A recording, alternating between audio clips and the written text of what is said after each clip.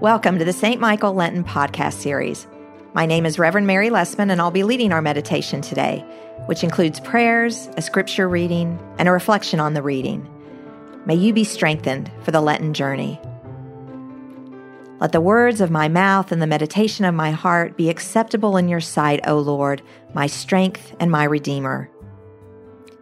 O God, you have called us to be your children, and have promised that those who suffer with Christ will be heirs with him of your glory. Arm us with such trust in him that we may ask no rest from his demands and have no fear in his service. Through Jesus Christ our Lord, who lives and reigns with you and the Holy Spirit, one God, forever and ever. Amen. A reading from the Gospel of Mark. As he was setting out on a journey, a man ran up and knelt before him and asked him, "Good teacher, what must I do to inherit eternal life?" Jesus said to him, "Why do you call me good?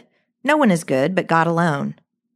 You know the commandments. You shall not murder. You shall not commit adultery. You shall not steal. You shall not bear false witness. You shall not defraud. Honor your father and mother." He said to him, "Teacher, I have kept all these since my youth." Jesus, looking at him, loved him and said, "You lack one thing. Go, sell what you own and give the money to the poor, and you will have treasure in heaven. Then come, follow me." When he heard this, he was shocked and went away grieving, for he had many possessions.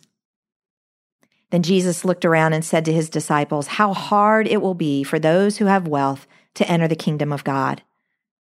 And the disciples were perplexed at these words, but Jesus said to them again, "Children, how hard it is to enter the kingdom of God.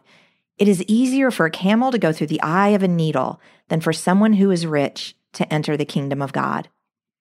They were greatly astounded and said to one another, "Then who can be saved?" Jesus looked at them and said, "For mortals, it is impossible, but not for God. For God, all things are possible." Peter began to say to him, "Look, we have left everything and followed you." And Jesus said, "Truly, I tell you, there is no one who has left house or brothers or sisters or mother or father or children or fields for my sake and for the sake of the good news, who will not receive 100-fold now in this age, houses, brothers and sisters, mothers and children and fields, with persecutions, and in the age to come, eternal life. But many who are first will be last, and the last will be first." The word of the Lord. A man approaches Jesus and asks, "Good teacher, what must I do to inherit eternal life?" It's the $64 million question, and you can almost picture the cacophony of action around Jesus coming to a standstill, and everyone leaning in, a la E.F. Hutton, to hear how Jesus will answer him. When told to keep the commandments, the young man replies that he has done so since his youth. He has kept the law of Moses. He has abundant possessions, which any first-century Jew can tell you means that you are in God's favor. But still, something is missing. Doing all these commands has not fulfilled him. And so he honestly asks Jesus, "Is there something more?" And Jesus looks at him and loves him. He loves him enough to be honest with him. Jesus says, "You want to be more than a rule follower? Good. That is what you should want. Yes, you have kept these outwardly focused, highly visible commands, but here's where you've fallen short. You have not kept the most important commandment. You shall love the Lord your God with all your heart and soul and mind and strength, and you shall love your neighbor as yourself." You have allowed your prosperity to convince you that you have earned God's favor and that you can earn your way into eternal life. But I'm here to tell you it is all grace. It is God's grace alone that allows any of us to enter God's kingdom. And the reason you're still unfulfilled is because you've only made half the journey. You are obedient to the rules, and that is to be commended. But at some point, your faith has to move beyond rule-keeping to relationship building. You have allowed your wealth and success to insulate you from the dependence of relationship with God and the messiness of relationship with your neighbor. You want to know how to enter the kingdom? Shed that one last thing that impedes you from growing in loving relationship with God and others. Sell your possessions, give the money to the poor, and follow me. This man's determination to save himself by merit stands as the last impediment to his living in humble dependence on God. Like he has with so many others who've approached him, Jesus offers to heal this man of his weakness. Not blindness or a flow of blood or possession by demons, but self-reliance unto salvation. He urges the man to move through, but beyond the commandments, into relationship. He invites him to stop asking, "What can I do?" and start accepting what God can do in and for and through him. Likewise, Jesus sees us for who we are and loves us. He loves us in our strength and in our weakness, and he asks us to follow him. The invitation leaves us unsettled because we don't quite know what we will lose and what we will gain. We should not feel ashamed by our ambivalence.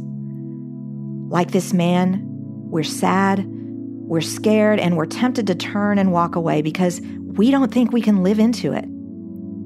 But know that it is our choice. God doesn't stand like a bouncer at the doors of the kingdom and check IDs. If we choose our possessions, our security, our comfort over submission to God, it is we who keep ourselves from entering the kingdom. It is only in shedding those parts of ourselves and our lives that keep us from knowing and living our utter dependence on God that we begin living in the kingdom. We all know this is hard work.